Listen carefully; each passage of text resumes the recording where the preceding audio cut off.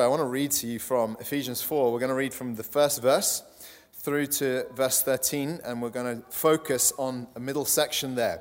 If you don't have a Bible, there's still some at the back. Feel free to go grab one. Let's read from Ephesians 4, 1 to 13. Paul says this: I, therefore, a prisoner for the Lord, urge you to walk in a manner worthy of the calling to which you've been called, with all humility and gentleness, with patience, bearing with one another in love, eager to maintain the unity of the Spirit in the bond of peace. There is one body and one Spirit, just as you are called to the one hope that belongs to your call, one Lord, one faith, one baptism, one God and Father of all, who is over all and through all and in all. But grace was given to each one of us according to the measure of Christ's gift. Therefore it says, when he ascended on high, he led a host of captives and he gave gifts to men. In saying he ascended, what does it mean but that he also descended into the lower regions, the earth? He who descended is the one who also ascended far above all the heavens, that he might fill all things. And he gave the apostles, the prophets, the evangelists, the shepherds, and teachers to equip the saints for the work of ministry, for building up the body of Christ, until we all attain to the unity of the faith and of the knowledge of the Son of God, to mature manhood, to the measure of the stature of the fullness of Christ, so that we may no longer be children, tossed to and fro by the waves and carried about by every wind of doctrine, by human cunning, by craftiness and deceitful schemes. Rather, speaking the truth in love, we are to grow up in every way into him who is the head, into Christ, from whom the whole body, joined and held together by every joint with which it is equipped, when each part is working properly, makes the body grow so that it builds itself up in love. Father, I ask that as we now open and consider this deeply encouraging and challenging text, Lord, I pray that you'll give us eyes to envision what is you have in store for your church, and ears to hear its application to our own hearts, and Lord, a will to respond to you as we serve you. In Jesus' name we pray. Amen. Now, if you haven't been with us, you must understand that the first half of the book of Ephesians, Paul's been casting out a theological vision for what the church is as a miraculous, a supernatural institution or organization, because through the uniting blood of the Lord Jesus Christ, his death on the cross for us, he has reconciled us from different backgrounds, nations, people groups, and brought us into the extraordinary reality of being the church. And the church has, ever since the ascension of Christ and its birth in the book of Acts and the work of men like Paul throughout the centuries in founding, establishing new congregations all around the world, the church has been growing and drawing in people groups from all around the world to form this new organization or organism, this institution that is described in the New Testament as the body of Christ. That's the theological vision. But now what he's interested in is the practical reality. And this whole section that I read to you in Ephesians 4 is particularly talking about this problem of how the church can live out this newness of being one new organism. How we can be, as he calls it earlier in the letter, one new man in Christ. And particularly how we can become united and grow into the maturity and the full stature of what we're meant to be as God's people. And that has been his interest really all through the letters to the Ephesians, but now he's bringing it home to a practical take-home and how this can happen. Evidently, that's his concern here, which is why he stresses things like this. He says that there is one body, one Spirit, just as you're called to the one hope, and so on. The oneness of the church. Now, this is the problem against which we need to understand what he's saying here. This oneness, this unity of God's people is hard to imagine. Seated as we are here in our context in the 21st century, and you survey the global scene, and what you rather see is something like 45,000 different denominations of Christianity, of which no doubt a number of them are cults and not really Christians at all.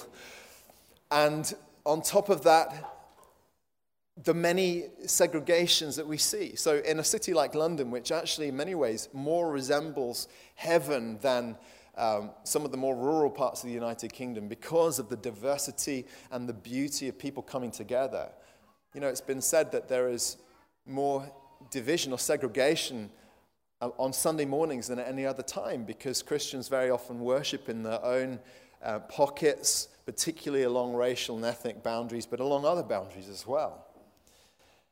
And so when you think about the global scene, the state of the church globally, the capital C church, it is difficult to imagine the unity, the oneness, the maturity that Paul's talking about here in this letter. And it's hard to imagine that when you think about a local church, even a church like ours as well. I think we do enjoy something of the joy of unity. But there's always problems in any church. You've been in a church for long enough, you know there's problems. And you know that there are problems, there are frictions, that there are churches that creak with all the relational tensions and difficulties. There's a problem of the fact that many people who are part of churches are not fully engaged, heart and soul, and that has an effect. It has a deadening effect, like a fire blanket upon the vital spirituality of a congregation when many people in many churches are really going through the motions. They're living in nominal faith. And when there's hypocrisy or when there's division or all kinds of problems that exist within local congregations, you put this whole picture together, and it feels to me like there's an incredible amount of work to be done. And there are reasons why you might doubt the vision that Paul's talking about here of the beauty of oneness and the maturity of the people of God globally and locally. Now, what we've been interested in up to this point, when we took apart the first section of this chapter, was the answer that Paul gives to begin with is around our personal godliness, your personal godliness and Christ-likeness as being absolutely essential to the health of the church to which you belong. This is why he begins this section by saying, I urge you to walk in a manner worthy of the calling. In other words, if we give way to our sinful tendencies, it's our sin that will divide us. Our selfishness, our isolation, our anger, our bitterness, our unforgiveness, our frustrations with each other, all those kinds of things are what divide us. And so he says, you've got to walk worthily. You've been called. It's not that you have to become worthy in order to be a Christian, but now that you are a Christian, he's saying you need to live it out. And when believers live lives of holiness and passion and godliness, and they fulfill the things he described here of humility and gentleness and patience and bearing with one another in love. When that is done, then you begin to taste something of heaven on earth. You begin to taste something of the fragrance of the presence of God within a church family. And I believe I've seen that time and time again. I've tasted it, I've participated in it. I know what it's like to walk with brothers and sisters who are becoming more like Christ. And of course, the onus is on each of us to want to grow deeper in our faith. Now, that's been what he was interested in to begin with, but now his focus shifts. And now what he's interested in is the gifts that Jesus has equipped the church with in order to sustain us and strengthen us to build towards the unity and maturity over the course of the centuries of the church's existence. This is where the transition comes in verse 7. He says, but grace, or you could translate it gifts, grace was given to each one of us according to the measure of Christ's gift. Grace was given according to the measure of Christ's gift. And so this is what we're interested in this morning, is how the Lord Jesus has left us well provisioned and equipped in order to build the kind of beautiful church that glorifies him in the time that we are here on earth. Part of the tragedy of warfare and what has played out time and again, and I think particularly when I cast my mind back to the history books, what I read around the First World War when I was studying that era, was the fact that so many of our troops who went across, the British Expeditionary Force went across to France to go and oppose the Germans, and one of the great tragedies was that they were completely unprepared and ill-equipped for the changes that were taking place in modern warfare. Suddenly, men with rifles and bayonets were faced with machine guns and gases and eventually, powerful artillery. And they were going across still with rifles, bayonets, and horses. And what ended up taking place was an incredible loss of life because of the folly of the commanders-in-chief, who it was said that the troops were lions led by donkeys. They had all the bravery and courage that you expect of a standing army, but what they lacked at the time was the knowledge and wisdom and insight to know how to fight the new methods of warfare. And so they were still operating along the old style. They were sending troops in en masse to face the enemy, and they were being mowed down and slaughtered. And of course, the great criticisms that the historians have leveled against those leaders was their lack of understanding and the lack of equipment, that they did not prepare their own soldiers to go into war. And the reason why I mention that is because what Paul is emphasizing here in this passage is that the Lord Jesus Christ is no such commander-in-chief. That he has not left us without the right provisions and equipment and abilities to be and do all that we are called to be and do as God's people. And that is what we need to be interested in. How has the Lord Jesus equipped us? What gifts has he given us in order for us to fulfill the calling that the church is meant to fulfill here on earth and to be the people that God has called us to be? And this will speak to different ones of you. It'll speak to those of you who are doubters.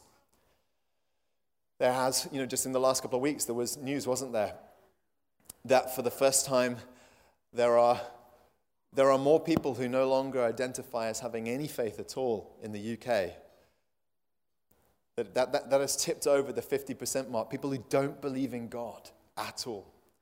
And of course, that's against the backdrop of the decimation of Christianity and of churches, the closure of churches across the land, and many people who have abandoned the faith, generations who failed to pass on the faith to their children and their children's children. And there are therefore many people who doubt the future of the church. They say, listen, it cannot stand the forces of secularism. It's an institution that belongs to a bygone age. So there may be doubters among you. And if you doubt, the effect is, of course, that you want to hold back. If you could take yourself back to 6 o'clock yesterday evening, would you put a bet on England winning that game now that you know what you know? And of course, the answer is no. If you know the end, and the end is a depressing defeat, then you do not invest into that thing. And the same is true of church. If all you see for the future of the church is continued decline and decimation and defeat, then the last thing that you're going to do is invest your life and soul into her. And it may be the reason why you haven't. Because consciously or unconsciously, openly or secretly, you think this is a sinking ship. There may be doubters. There are also those of you who have been disillusioned by church. And of course, any of us who've been in and around God's family for long enough will have suffered some of the hurts that you experience in community. It's inevitable. Sometimes those pangs and hurts and wounds strike deep. One of the fashions you could describe it as, or the trends of the day in which we're living, is more and more people reacting against the church by, in the language is, deconstructing their faith. Of course, the only time I ever knew that word being used was in programs like MasterChef, where they give you an apple crumble that was deconstructed. You take the apples to one side, the crumble to the other side, and you deconstruct the thing. And that's what people are doing to their faith. They're taking it apart, they're questioning it, and many of them are abandoning it. And a lot of that stems from hurt.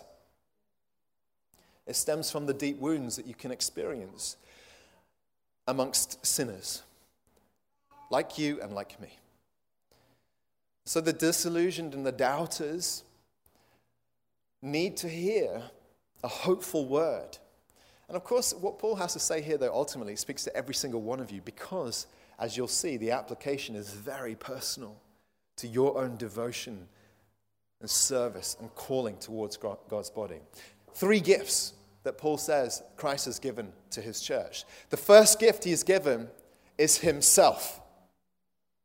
It says from verse 7 that grace was given to each one of us according to the measure of Christ's gift, and then he describes it in this way. He says, therefore it says, when he ascended on high, he's quoting Psalm 68 here, he led a host of captives and he gave gifts to men. In saying he ascended, what does it mean but that he also descended into the lower regions, the earth? He who descended is the one who also ascended far above all the heavens, that he might fill all things. Now, what Paul is describing here had so much more resonance for ancient people, because of the vulnerability of living in a world where borders, national borders, and nationhood itself was constantly under threat. For the last 70 years or so, we have lived in the era of the United Nations, when after the Second World War, 50 or so nations came together to form a pact or an agreement that more or less settled the question of nationhood and borders and boundaries, so that wars in which great imperial powers thought that it was appropriate to invade neighboring nations and overtake them became less and less common, at least in the West, and particularly in Europe, that in the couple of millennia prior to that was just conquest after conquest. It was like the game of Risk all the time, which many of you will be playing over Christmas, but it was tragic and full of bloodshed. And so we've lived in an era where, if you've grown up in Britain, as I have, you don't really live with the sense of threat that the French or the Germans are going to send another, they're going to come and try and take over. You don't live with that sense of threat, which is why we're so shocked when Russia invaded Ukraine some months back, and why we're taken aback. We thought this was the kind of behavior that we put in the past, which makes it hard for us to understand the outlook of a first century Christian. The people that Paul was writing to did not live with that measure of certainty and security.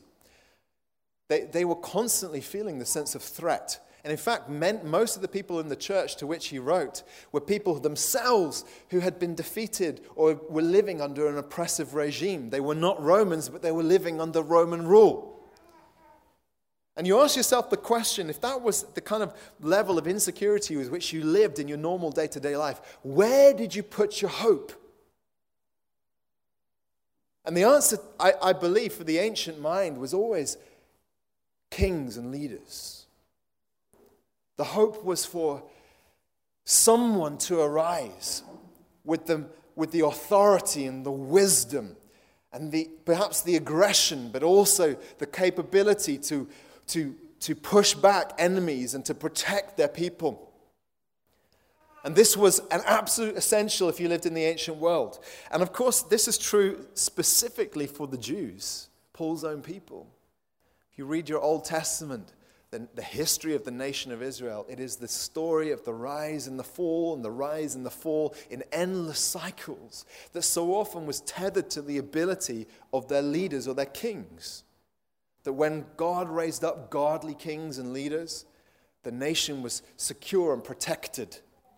And then when unwise or ungodly men came to take the throne, the nation so often was decimated or destroyed, or the people were exiled, and this cycle played out over and over again. You read the books of 1st and 2nd Kings or 1st and 2nd Chronicles. It's the rise and the fall.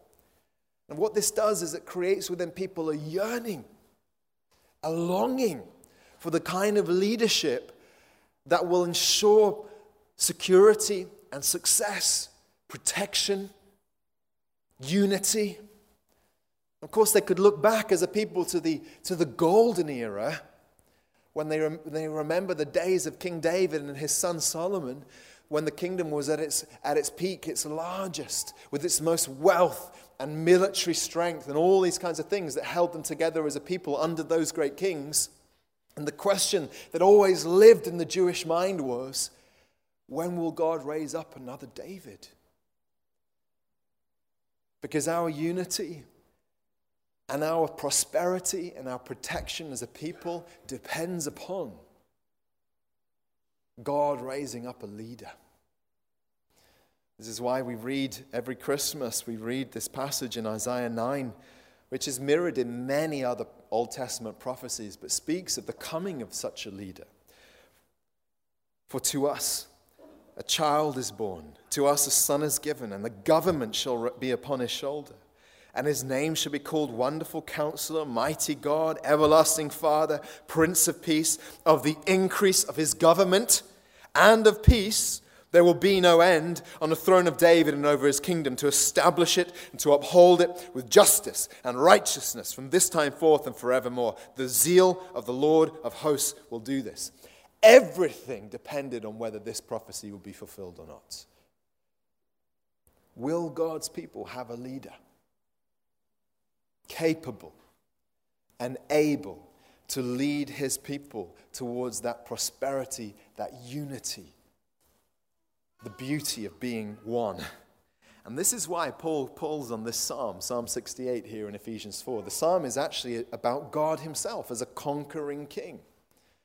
And what it describes was an ancient practice of when a conquering king would go out to war to win battles, he would come home, and in his train or his retinue or following him in tow would be conquered peoples and wealth.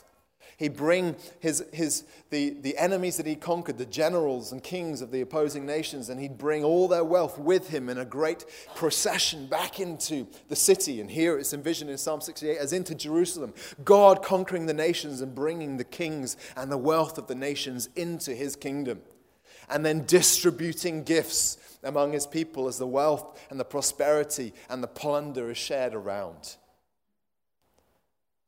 Now, the reason why you have to hear this is this, friends. Paul's saying that king is Jesus. And more than that, he's saying, look, if you just look around you, as I described at the beginning, and you see problems in the church, you see the church in some areas on the wane, diminishing. You see churches that are hurting at times and divided. You see what you could think of as just a flawed, broken institution, the 45,000 or so denominations that separate us from each other. And you could imagine and dismiss the church as a purely human organization or institution with all the failings you expect of human leadership. And what Paul's saying here is this: listen, friends, Christ has come. He says he descended into the lower regions of the earth, describing, of course, what we are celebrating here at Christmas, when God took on flesh to come among us and so lived a life in which he earned his stripes, so to speak, to lead us to victory over death and over sin and over division and over all the things that separate us one from another. He came to triumphantly conquer the enemies that separate us, and then he ascended to the Father's right hand. That's what he describes here. When he ascended on high, he led a host of captives and he gave gifts to men. Describing the Lord Jesus Christ taking his place at the Father's right hand, where he sits enthroned as a non-anxious presence, unruffled by the events of history, unconcerned in one sense about the future of his people and of his kingdom, because he has ascended on high and he is absolutely in control. And while there are times and moments in our lives where you think that the evidence that you see with your eyes does not match up with the promise and the certainty and the security of this great king who would usher in an era of peace and of justice and of the removal of oppression and darkness and all the hatred that we see in and around us. What Paul's saying is here, Christ is enthroned. And what does he say about that enthronement? He says that he who descended is the one who also ascended far above all the heavens, that he might fill all things, that he might fill all things. This is the reason for which, even when there would have been the very discouragements that you and I experience when we think about the state of the church globally and churches like ours, the very discouragements that might cause you to withhold, step back, doubt. Paul saw all those things himself. But he felt this inner compulsion to continually pour his life out for the sake of the future of the church. And of course, what we see around us today is so much more beautiful and more magnificent than what he saw in his day. And you ask the question, why? Why was he willing to pick himself up and go again when even the churches that he founded and planted sometimes turned on him in bickering and anger and division? Why was he willing never to doubt, but always felt secure in the certainty of the future of his church? It's because of what he's saying here, that he who ascended will fill all things. It's what he says in his other letters, in the next letters in the New Testament. Philippians 2, for example, he says that God has highly exalted Jesus and bestowed on him the name that's above every name, so that at the name of Jesus, every knee should bow in heaven and on earth and under the earth, and every tongue confess that Jesus Christ is Lord, to the glory of God the Father. The future of God's people and of the church is certain, and the future of Christ's kingdom can never be shaken. It's what he describes in the next letter in Colossians, when describing the coming of Christ, the image of the invisible God. He said, he is before all things, and in him all things hold together. And he is the head of the body, the church. He is the beginning, the firstborn from the dead, that in everything he might be preeminent. Now this means, friends, that as cozy, hygge, is that the word, and twinkly and delightful as the Christmas season is, the coming of Jesus was the beginning of the end for all the forces of darkness in this world. It was a war cry. The arrival of Jesus on earth, the gift of himself to us, was the most threatening, revolutionary, dynamic, pivotal moment in all of history. And the consequences of the coming of Jesus and of his rule and reign and his ascension to the Father's right hand are still being worked out and are yet to reach their full consummation, but they certainly will. When that vision is fixed in your mind, when you believe it down to the roots of your very being, the soles of your feet, you cannot help but offer your life for such a king. Where else would you want to give your life, your time, your talents, your skills, your resources, all that you are? You want to give them to him, the victorious king, that he might fill all things. The first gift that Jesus gives us is himself, the most important gift, of course. The second gift he gives us is leaders. It's what Paul immediately adds here at verse 11. And he gave the apostles, the prophets, the evangelists, the shepherds and teachers. Now, let me just briefly explain what these terms mean, and then I want to help you understand the significance of them. Apostles, long debated, and I don't want to get too much into the weeds on this one, but to my mind, it's evident that the New Testament teaches a couple of types of apostles. There were the original apostles of the Lamb, the 12 apostles who are described in Revelation as the apostles of the Lamb. The foundation of the church, the unreplaceable generation of eyewitnesses of the Lord Jesus Christ who gave us and transmitted to us the gospel.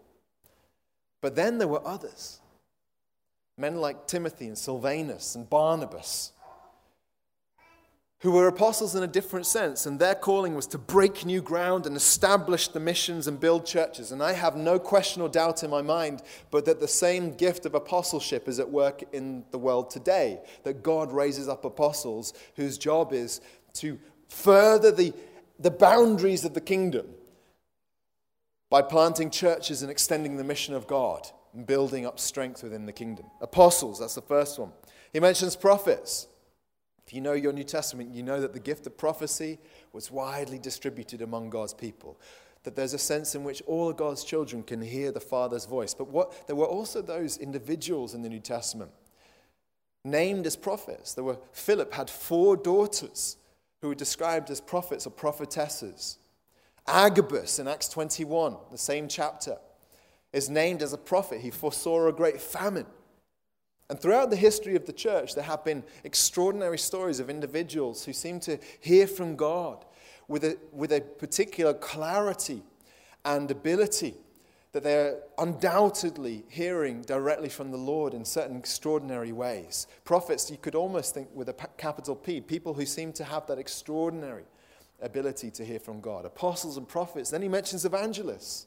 Now again, this is the calling of all Christians to share the gospel, to evangelize. But there were, in the era of the New Testament, individuals who seemed to have an extraordinary ability to not just burning with a heart for the lost who don't know Jesus, but an ability to win the lost and bring them into the kingdom.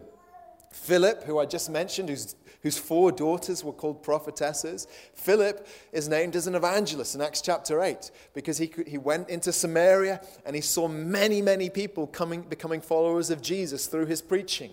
An extraordinary gift. In the last century, you could think of the gift of Billy Graham. My own father was converted listening to Billy Graham preach. And I have met countless people over the years who've either themselves or their pastor or their dads or their parents were converted listening to Billy Graham. I don't know that there's ever been a gift quite like of his stature or ability in the history of the church. And you think, well, he's an evangelist with a capital E. He was. And then he mentions shepherds and teachers. Again, lots of discussion here around whether this is 2 people or 1 type of person or whatever that is. I think you can easily begin to see how within eldership teams and within churches, there are some who are more shepherdy and some who are more teachy, and no prizes for guessing which of your elders is which in this particular context. Michael Eaton wrote this. He said, pastors or shepherds are teachers who are good with people. Teachers are pastors who are good at exposition. The 2 are close to each other. Pastors spend more time with people. Teachers spend more time with their Bible. Anyway,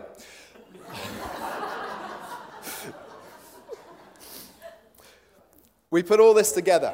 The 4 or the 5-fold ministries. These are the word ministries, the gifts that Jesus has given to his church. Now, this is the point I want you to understand here, what Paul, I think is really the emphasis Paul wants us to see here.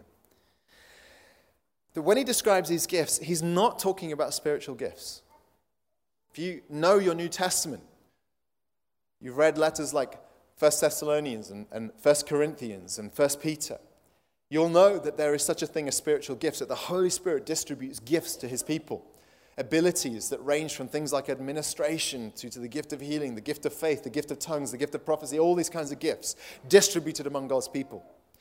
That is not what Paul's saying here. He's not talking about the general distribution of gifts. What he's talking about, rather, the gifts are the people themselves. And that's an important distinction. Think of it in terms of marriage. Before you marry, as you imagine and envision your future spouse, if you want to get married, you perhaps form something of a mental checklist, or maybe a physical checklist if you're really that way inclined. But you have a list of really gifts that you hope this person possesses. Maybe a certain measure of attractiveness, maybe an intelligence, or maybe good humor, maybe a sizable bank balance. Whatever it is that you put on this list of gifts is there, and you imagine this person possessing certain gifts, and you think that I can have a successful relationship with just such a person. After you marry, you begin to see that the person themselves is the gift. You say, God gave you to me. You are the gift. And maybe I could have married any number of other people in this world, but God chose you specifically under his sovereignty that you should be the gift for me. And I think something like that is what's going on here. Now, this is why does this matter? It's not so that you'll go around and thinking of me and the elders here as God's gift to you. The unlikely, as Jeremy says, yeah. Very, very unlikely. But rather, this is about honoring Jesus. It's about honoring his ability as the supreme authority over his church to sovereignly appoint the right people at the right times. That he hasn't been like a farmer just scattering seed around, just tossing out spiritual gifts everywhere and just see what happens. Maybe some of them will take, some of them won't. Let's just see how things pan out. No. Jesus is a sovereign Lord who gets in among his people and puts his hand on individuals and calls them and sets them apart for specific work. This is something you see all through Scripture. Let me read to you a few of my favorite passages that indicate this. Jeremiah 1. God speaks to Jeremiah. He says, "Before I formed you in the womb, I knew you. Before you were born, I consecrated you. I appointed you a prophet to the nations." It's a beautiful, beautiful passage of the calling of that great prophet. He needed to know that he was called because his specific calling was miserable, but God set him apart to do it. Acts 13. I love this story. The church elders are gathered in Antioch. They're worshiping and they're fasting together in prayer. And then the Holy Spirit speaks to them. And he says this to them. He says, "Set apart for me Barnabas and Saul," that's the Apostle Paul, "for the work to which I have called them." And then they fast and pray and they lay their hands on them and they send them off. And the first missionary journey in the history of the church begins. Because God says, I called these two individuals to the apostolic work of sharing the gospel. In 2 Timothy, when Paul's writing to Timothy, many years, this is the last letter he ever wrote, reflecting back on the life and the calling that he lived, all the sacrifices he'd made, the exertions, all those kinds of things. This is how he describes it. He talks about the gospel for which I was appointed a preacher and apostle and teacher, which is why I suffer as I do. Paul could say, because I know that God put his hand on me and called me to this work, I was willing to suffer for it.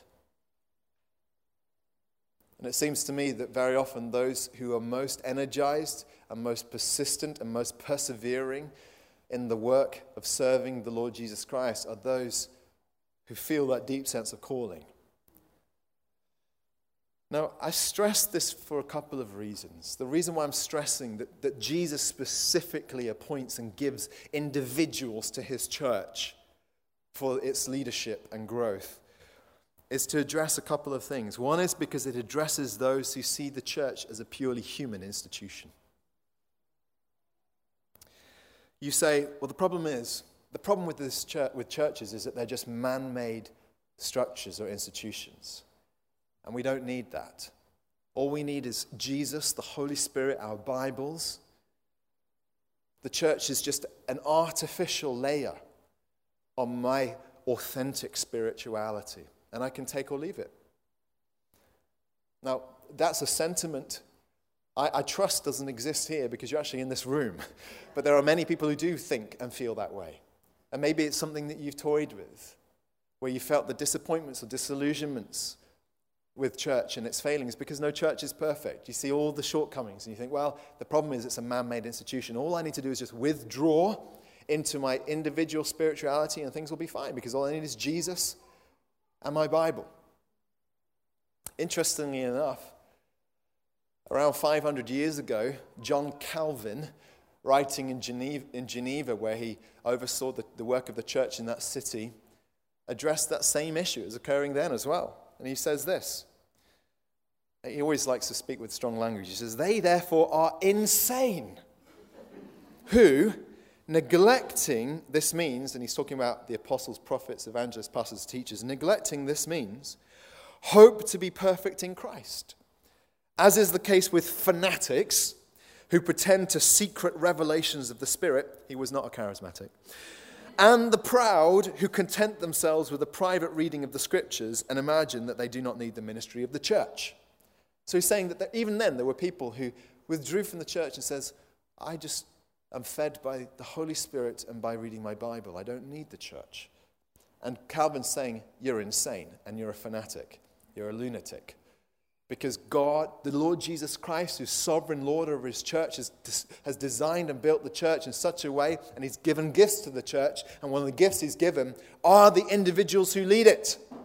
That's not to say that every church is led by God-appointed leaders, or that every leader is appointed by God. I am sure that there are many charlatans and fakes and frauds and hypocrites, which explains so much of the unhealth we see around. I have no doubt about that, and it requires discernment. But we do not throw out the baby with the bath water.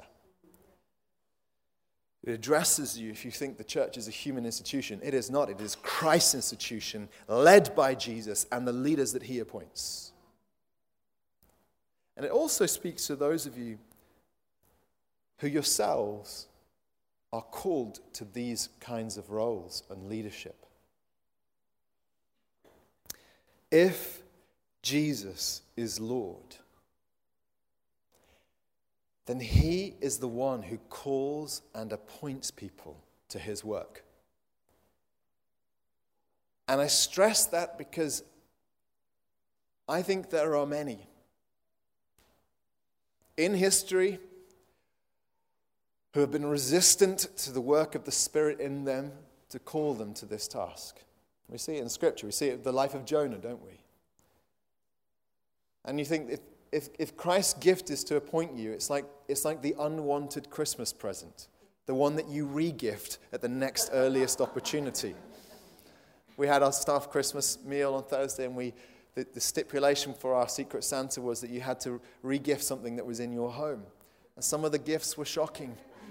You know, we ended up with a cheese-making kit and the ugliest candlestick you've ever seen in your life. These are re-gifts. And it may be the case that the Lord has spoken to you and you've just received it like an unwanted present with a polite smile and then pushing it to one side. And of course, that's disobedience. And the Lord calls individuals to his work. And when he calls you to his work, you give yourself heart and soul. It requires the discernment of community and of those around you, of course. But don't withhold. And this brings me to the last gift. If the Lord Jesus Christ has given gifts to his church to ensure her unity, her maturity, her success, and those gifts are himself, the God-appointed leaders that Paul has listed here, the final gift he gives to his church, dear brothers and sisters, is you. Look at what he says in verse 12. Having just listed the apostles, prophets, evangelists, shepherds, and teachers, he then says, to equip the saints, which of course Catholics are wrong on this. The saints are not a distinct and elite group of individuals to whom you can pray. That's complete nonsense. In Scripture, a saint is anyone who confesses Jesus as Lord and is cleansed by his blood. You a Christian? Well, friend, you're a saint. To equip the saints for the work of ministry, for building up the body of Christ until we all attain to the unity of the faith and the knowledge of the Son of God, to mature manhood, to the measure of the stature of the fullness of Christ. Now this is striking. Because although you will have heard me, I do not question the value of leaders within God's church, God's appointed leaders. I don't question the value of them, but we need to re-understand what they are given to the church for. They are not called themselves to just do the work.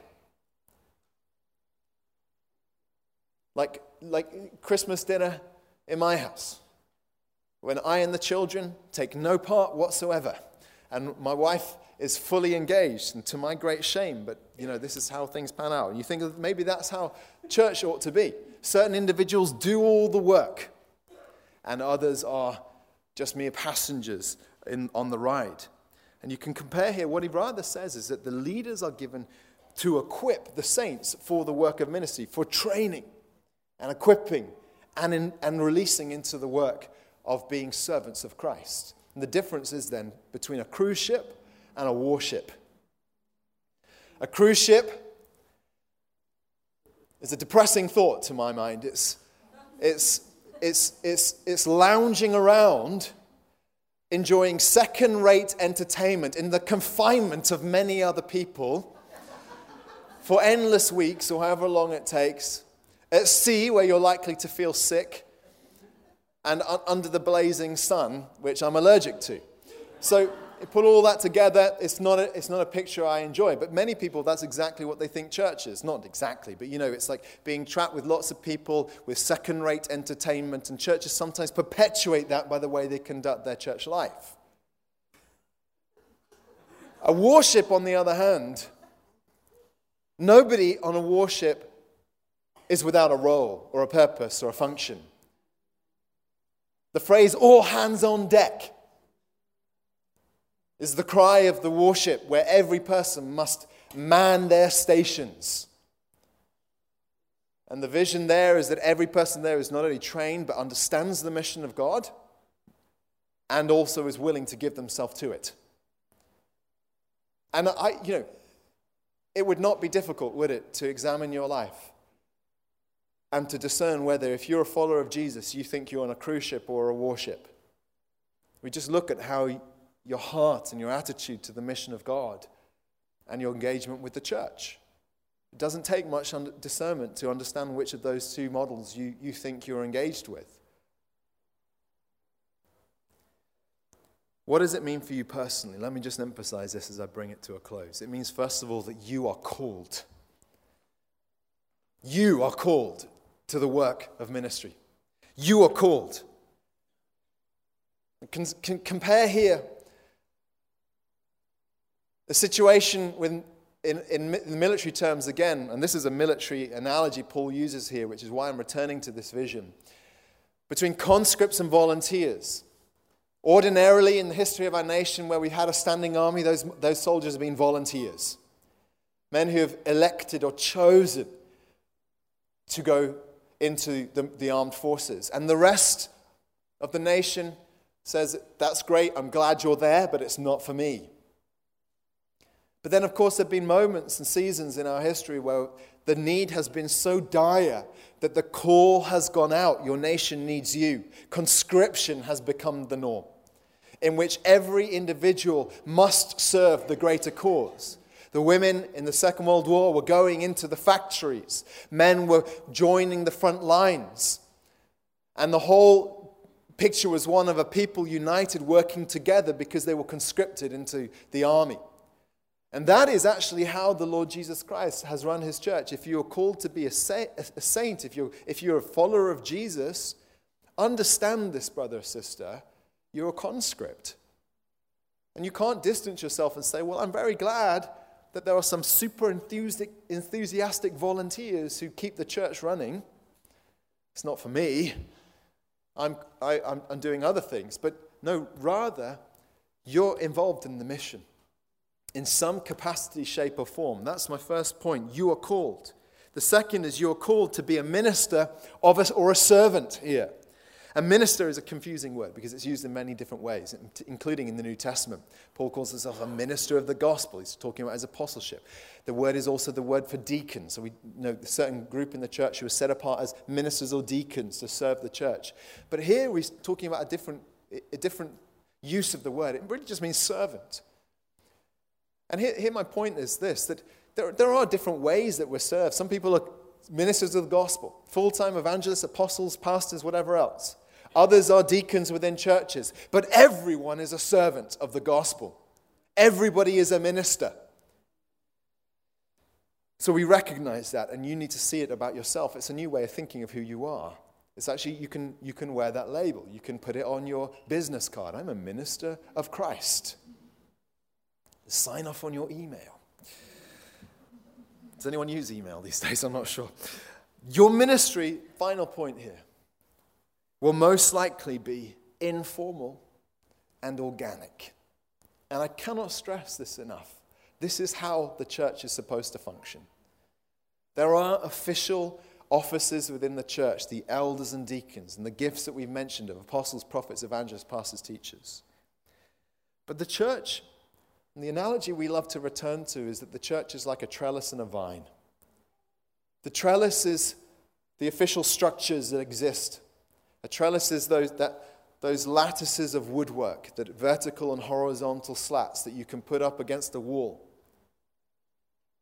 And there are the official structures within the church, appointed leaders that exist officially to serve the church and her work. But the point of a trellis is not a beautiful thing. It doesn't exist for its own sake or its own benefit. It exists to support the health of the vine that grows on the trellis. In our outside space, as we call them in London, we have a big pot with a jasmine plant in it. And it's finding its way to grow through our slats of the fence around our outside space. And the larger this thing grows, the more beautiful it becomes, because that's where the life is, in the vine. And you have to understand this, friends. Most of the work of the church is what takes place in the organic and informal ways that you live out your Christian life, interacting with each other as brothers and sisters in Christ, and also your work in the world. And when you understand that, listen, this is how it works. It begins with the absolute necessity. The first thing to emphasize here is the vital walk with the Lord Jesus Christ that you must have in your life. If you were to be a healthy part of the vine, it's what we were talking about in the summer, John 15, when Jesus says, I'm the vine, you are the branches. Abide in me. It begins with you having a vital relationship with Jesus. If you want to have an impact upon God's work in this world and the health of the church, begin with having a living relationship with the Lord Jesus Christ. Pursue him, speak to him, listen to him, open his word, walk in holiness, repent of your sin. Live out the Christian life. Then, beyond that, it's about everything that you are and do. It's all the interactions of all your life that are part of this organic vine work. It's not a specific role necessarily that you fulfill for the church. I set out the chairs on a Sunday. That's very helpful. I'm very grateful for you who do. But that isn't the sum total of the vine work. The vine work is everything that you are as a Christian. Every single interaction that you have with others, positive or negative, you are always influencing others either towards or away from the Lord Jesus Christ. That's a sobering thought. If you look at that negatively, it means that those Christians who live out their Christian life in passivity, the cruise ship deck chair sitters, are influencing others all the time, but in a negative way. When you begin to turn that positively, you realize every conversation, every prayer, the passion of my worship when I'm gathered with the saints, the intensity and reality of my prayer life when I come to prayer meetings, my consistency on Sundays and in home groups when I gather with God's people, the encouragements that I send out via instant messaging and texts,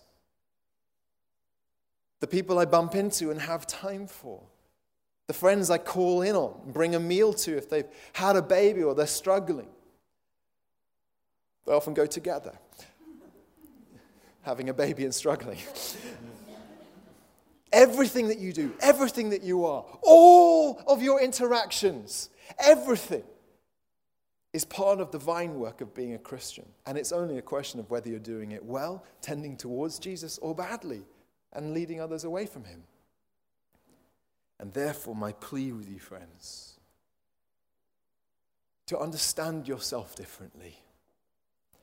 To understand that the unity and the maturity and the health and the success and the full stature of the body of Christ cannot be achieved apart from you.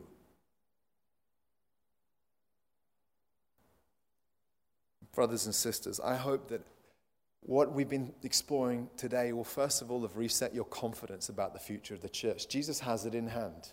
He's king and he's well capable of getting us to where we're meant to be. But then also that you'll see the urgency and the necessity of your own contribution to this great project.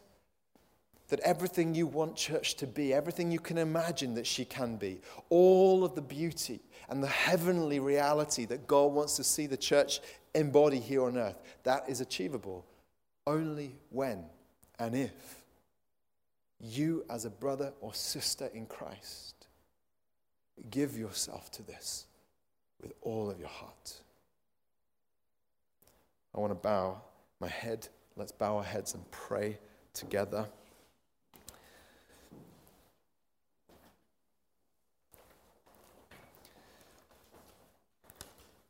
The next time we get to this passage, which will probably be on the 8th of January, I suspect,